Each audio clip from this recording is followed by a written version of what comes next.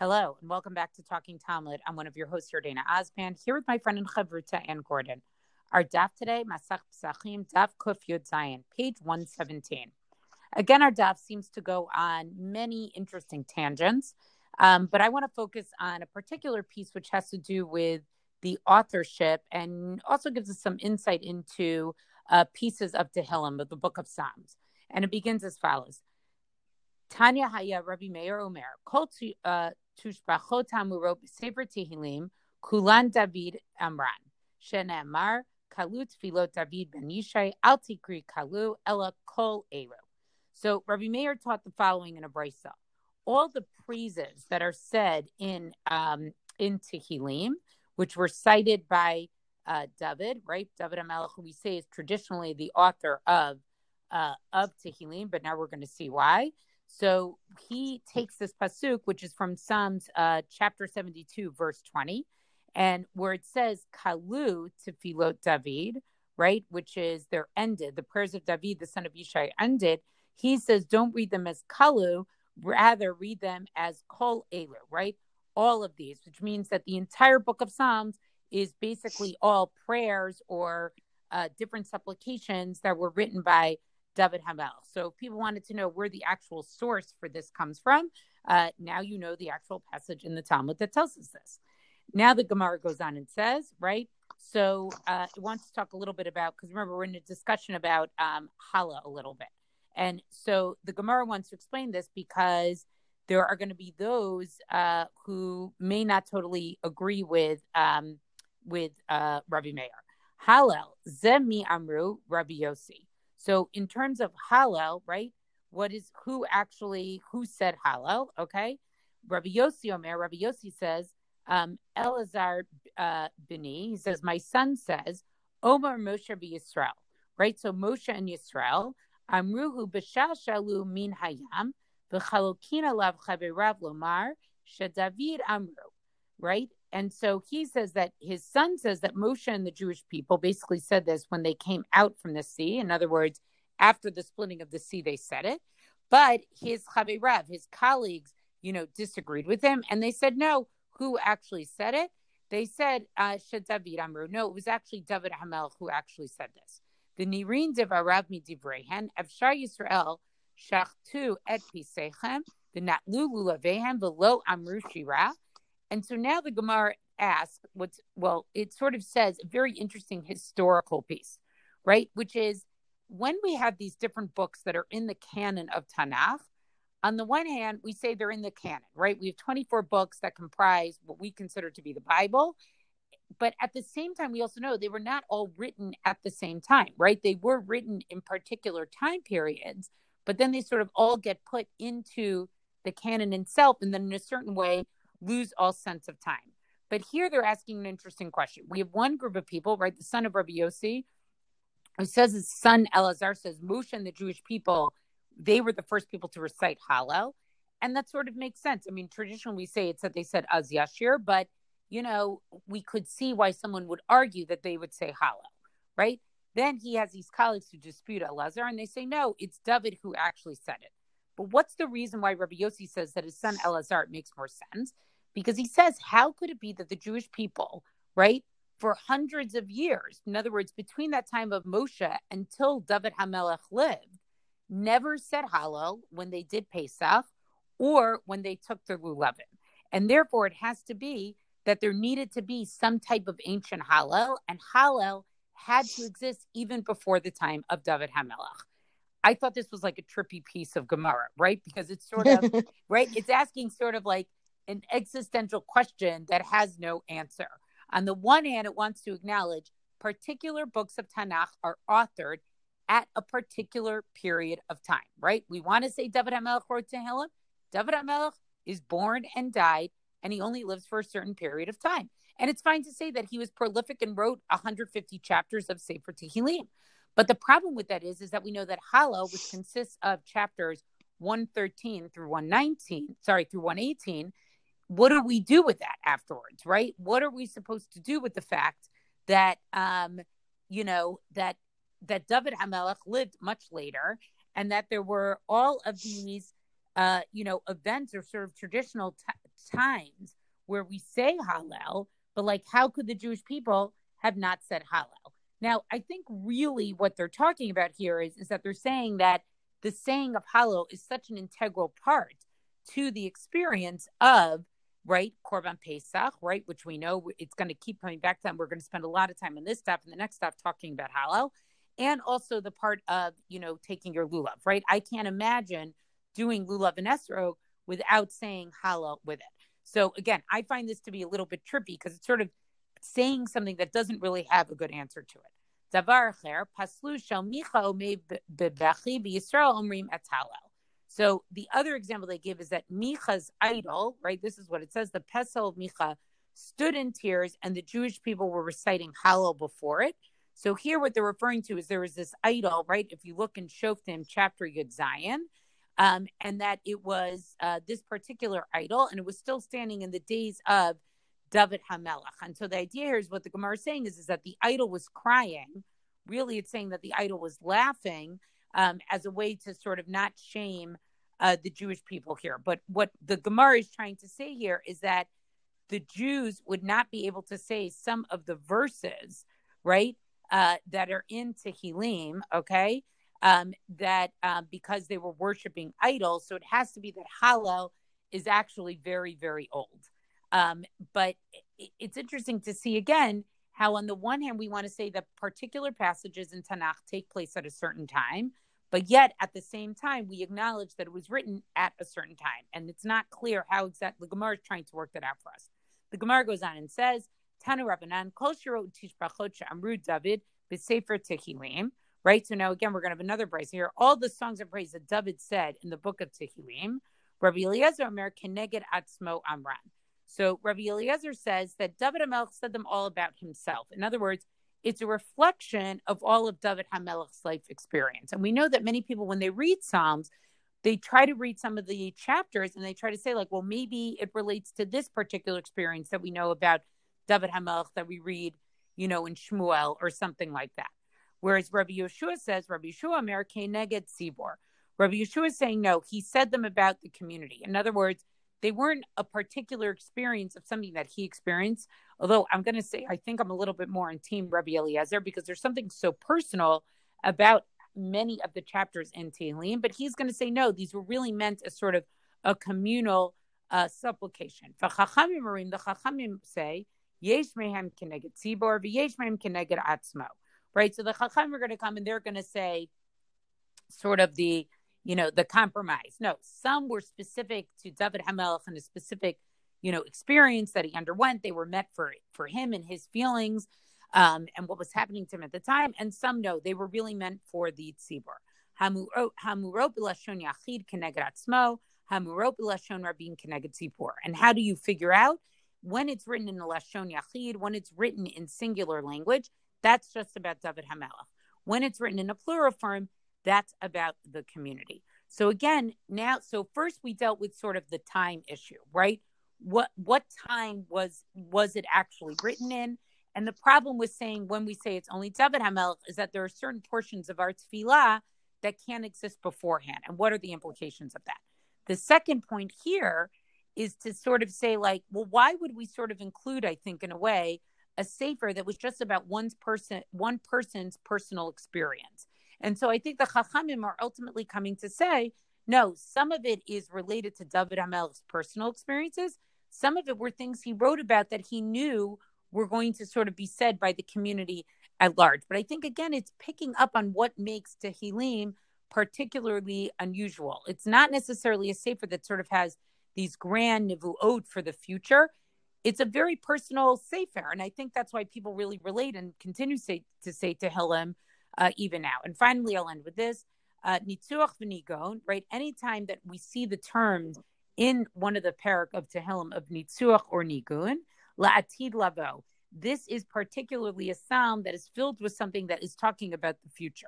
Maskil al yedei turgman l'David, right? And then anything that has the word maskil, right, means that it was said by a turgman. Sorry, I read one more word that I shouldn't have read, meaning a person who sort of was saying some type of public address. So in other words, everybody would hear this. LeDavid Mizmor, if it says, if the psalm begins with of David a psalm, Milamed Sharta Alav Shechina. I've always loved this particular passage of the Talmud because I think it says something about sort of like how is art or creativity inspired. So when it says LeDavid Mizmor, right, it's saying that a Shechina came upon David and he was inspired to say that. And it makes sense. It's like Lid David, something happens to David Hamelach. V'achar kach amar shira, right? And then he says the shira. Mizmor Lid David, but if it says a psalm of David, it says that he said the song and then afterwards the Shekhinah comes upon him. So I think it's recognizing that in both of those cases, there is some type of divine inspiration. But the question is, when does that inspiration happen? Is it beforehand or is it after he completes that creation?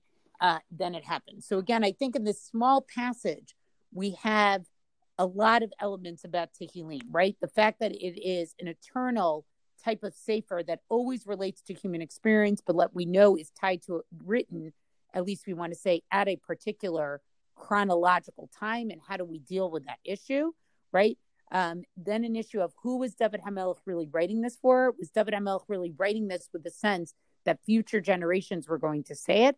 And then finally, the question of, when we say that David HaMelech wrote this, what type of divine inspiration was there involved? And the Gemara wants to say ultimately that there was divine inspiration. Sometimes it came before and sometimes it came after. And we can see that with clues within the chapter of Tehillim itself. So I'm going to come back to the question of the text of Hallel and the historical application of when it would be said in a moment. I just want to speak for a moment about Tehillim. We know, right, that the Gemara in Bava Batra, I think it's Yodalid, assigns authorship, right? Who wrote each of the books of Tanakh? And when it comes to the Sefer Tehillim, it says David and others, right? And the others, and there's a list of who else has Tehillim in their names, right? Because the same way that we have, I suppose, the most famous Mizmor Tehillim is Ashrei, right? Which is Mizmor LeDavid. The same way that we've got Mizmor LeDavid, there's Maskil LeDavid Mizmor. There are 73 of the 150 Mizmor Tehillim. There's 73 of them that have David's name somewhere in there. And some of those kotarot, some of those titles do have, Yordana, what you said, they have a connection to specific events in David's life, right? Kishabarach me Avshalom beno, when he was running away from his son Avshalom, or Perek Nun Aleph, right after the whole story with Bathsheba, right? It's not a stretch or if it's a stretch, it's Chazal's stretch, right? To assign the connection between David's life and some of the Mizmorei Tehillim that have his name on them. But the question here, and I think it's really beautifully done on this stuff, the idea that some of the Tehillim are, so personal to him. And yet, when you read them without that koteret, if you read it without the title that puts it onto his life, you can still apply it beyond, right? The idea that the fact is, one of the verses from Mizmor Nun Aleph is the way we open the Shemon Esrei, right?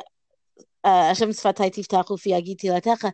The fact that comes from that Mizmor Tehillim, in the context, it's very much about David HaMelech. And when we remove it from that context, oh my goodness, it's universal in such a very powerful way. And I think that one of the reasons that Tehillim as a book has lasted and provided succor for so long for so many people, right? I think that part of that is because on the one hand, it's very personal to whether it's David or other authors, right, along the way. And on the other hand, I would say every single one of them can be regarded in a, springboard off of it to a more universal kind of approach, meaning that anybody can relate to it as a personal thing. It doesn't have to, it's not specifically linked to David, which I think is basically, instead of saying, oh, we've got a machloket, which one, whether this is universal or personal, I want to come and say, well, let's say both. Why not both? Because I think in this case, I think we do say that they all applied personally, to David, at least certainly the 73 that are ascribed to him or connected to him. And alternatively, we wouldn't continue to say them if they didn't also have, I would say, personal reach across the generations. I would say also that the fact that not all of them like the fact that not all of them were written by, well, the Gemara says that not all of them were written by David, right? The fact that some of them seem to have been in effect long before David came around, I think it's a, that's the plain sense of the text. And I understand why people don't like it, because if you want to say that, well, all of Sefer Tehillim is by David HaMelech, then that's a bit of a challenge. You have to say that some of them got what? I don't even know how you could do it, but the Gemara doesn't make us, right? That's why the Gemara Bava Batra, which again gives multiple authors to this book, I think is very helpful for us. I want to just put this whole bit in context, because we've been going through these Mishnayot, which kind of track us through the Seder, and this whole discussion, everything that you've just elaborated, Yardina, on the praise that they would say, and the bit that I'm going to read in a moment, is coming off of the Mishnah where it says, therefore, the fichach, and this section, of course, is in the text of the Haggadah as well. The fichach, anachnu chayavim ladot lahalel shabech lefa'er l'romim la'ader levarech la'alei l'kales, all words of praise, bless, thank, glorify, extol. L'misha asal avotenu v'lanu, he who did for our forefathers and for us, akol hanisima elo, all of these miracles, right? So all of this discussion of Hallel and all of these praiseworthy or statements of praise is a fulfillment of that, level or edict of the Mishnah about what's supposed to happen again at the Seder. We're supposed to stop and say praise. Of course, that's us at the Seder, and here we've got this interplay of the historical as compared to what were Bnei Israel saying, at the time. And so this goes on. The Gemara here on, I'm still on Amud Aleph, picks up on the same thing and says, where was this Hallel first said? Which again takes it out of the David context. Tana Rabbanan, Hallel ze mi amaro, who said it? Rabbi Eliezer Omer, Moshe Yisrael amruhu b'shah amdu al hayam. That Rabbi Eliezer says that Moshe and Bnei Israel said it as they stood at the sea, meaning at the Red Sea.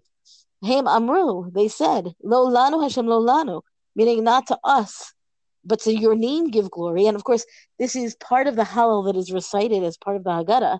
So, I guess all of Hallel is somewhere in there in the Haggadah, but the idea that it is presented in the Haggadah as praise to God, and with the claim here of the Gemara that it was first recited at the splitting of the sea to begin with, makes it, I think, even that much more powerful than simply a recitation of the thing that we say that is praise, that is Hallel. The Gemara continues, so the divine spirit says, for my own sake I am doing this, because right, lo lanu, not for us but for your own name. And in fact, that's the response, lemani, that's what I'll do. That verse, that's a citation actually from Yeshayahu. It's not from Tehillim at all. In response to what's said in Tehillim from Bnei Israel saying, Lo lanu Hashem lo lanu, so then this verse in Yeshayahu says, for my own sake, right? Lema'ani aseh, for my own sake, God responds to Bnei Israel as if, right? The Gemara puts these verses together. Obviously, that's not how they fall out in Tanakh. But also, this question of when was this Hallel initially recited, right? That's the whole question here. So the first claim by Rabbi Eliezer is that it was Moshe ben Israel at Yam Suf, at the Red Sea. But then we've got another opinion, Rabbi Yehuda Omer, Yoshua of Yisrael amruah b'sha'ah shamdu alehen malchei Canaan. It's that this was first said then according to this view, that Yehoshua and Bnei Israel said it when they defeated the Malchei Canaan, the kings of Canaan, when they came to enter the land of Israel and conquer it. This is, again, the story there is in Sefer Yoshua, but the point, I think, it dovetails very well, Yardina, with what you were saying before in terms of this question of how do we apply this historically, the idea that this is from long before David HaMelech, and that it seems to have been in play for a long time. Of course, if it was said at the sea, theoretically, it could also have been said then by Yoshua and his entourage, because, you could recite something that you already knew about. The question of when it was first said, it's an interesting one because it suggests that then, if you have a different opinion, you say Yoshua said it and not Moshe, then it sounds like, only by Yehoshua, not and also. And again, the phrase then is Lolanu or Mishiva. It's the exact same interplay of these two verses. Again, the one that comes from Yeshayahu and the one that comes from Tehillim.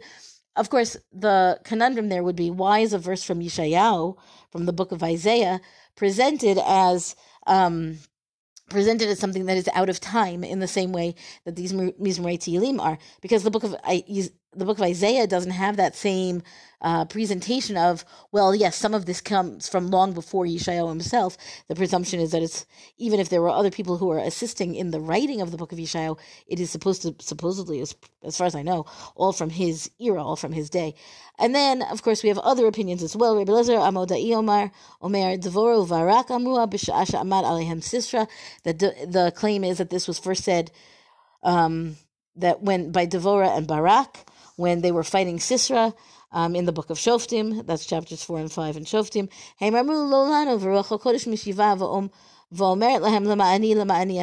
And there that answers, so the Gemara comes and answers this question of how could this verse in Yeshayahu be a response to something that, so far predates Yeshayahu, and the answer is that this line was said, with Ruach HaKodesh, with some measure of prophecy or a lesser level of divine intuition, something like that. Reb Lezer ben Azariah Omer Chizki v'Seyato Amrua b'Shasha Amad Alehem Sancherev. Oh, look, yet another a time of need where Bnei Israel said this, and as a matter of praise in the battle, I guess, an existential and essential battle with Sancherev. So Chizkiyahu said this. Now Chizkiyahu Amelech, the king Chizkiyahu, actually lived in the time of Yeshayahu, so then that actually lines up pretty nicely. Hey Mamru lo lanu u'meshiva v'chulei. And then Rabbi Akiva says, and this is, I think, interesting, because Rabbi Akiva, we know, is a master of interpretation, especially in terms of this kind of more midrashic approach.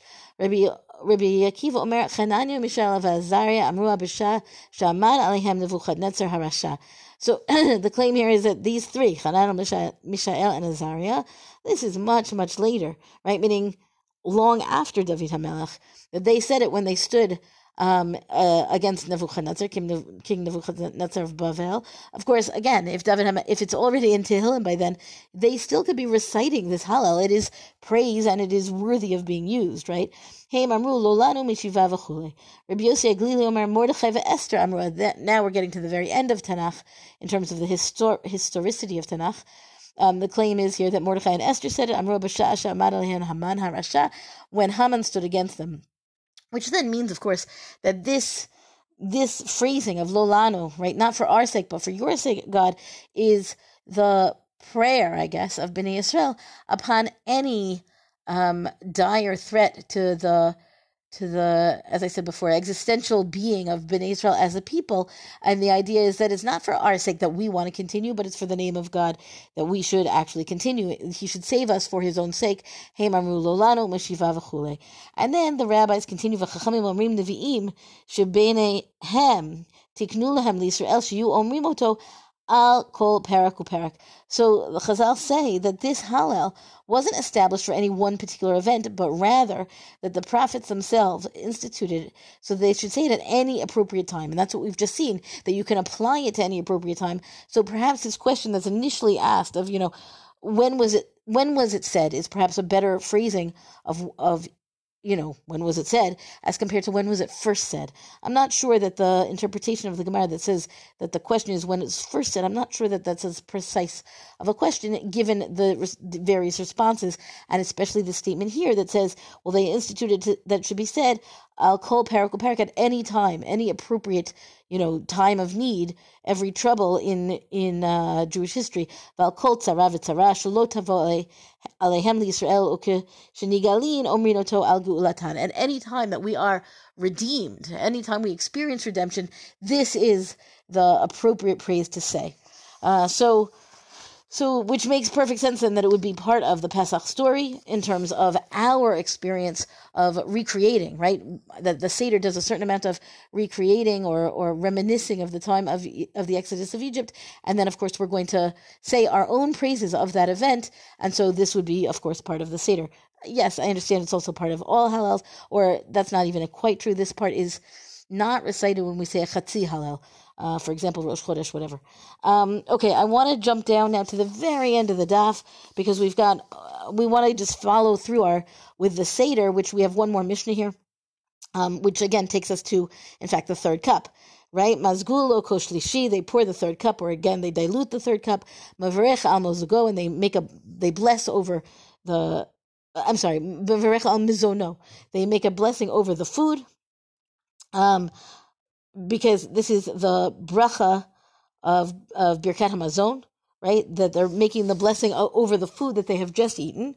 And this is when we call it benching over a coast, that you make your Birkat HaMazon, you give it extra importance by reciting it over a cup of wine or grape juice, I suppose. And we've talked about this in the past as well. Revi'i, and then the point is that the fourth cup, they're going to pour the fourth cup, Gomer alavata et Hallel, and we recite Hallel over that fourth cup, V'omer alav Birkat Hashir, and we say these blessings of song, over this fourth cup. Bein hakosot halalo im rotze lishtot yishteh, bein shlishi l'revi'i lo yishteh. And the idea is that throughout the Seder, between the cups, meaning from Kiddush onward, you're allowed to drink in between. It's not just the cups of wine for the 4 cups. You could drink whatever else you want along the way. But once you've hit the third cup, between the third cup and the fourth cup, the presumption is that you should not be drinking. I think in terms of how we carry that out, people certainly drink water, I think. But then, and then after that, you're not even supposed to have water after the fourth cup when the Seder is concluded. And so then the Gemara here discussed this idea of benching over a cup of wine. And we're going to stop here, both in the interest of time and also because the daf itself fundamentally ends. And we will pick this up again, more on this Hallel phenomenon with tomorrow's daf. That's our DAF discussion for the day. Rank us, review us on all major podcasts. Thank you to Rabbanit Michelle Farber for hosting us on the Hadran website. Let us know what you thought about this DAF on our Talking Talmud Facebook page. And until tomorrow, go and learn.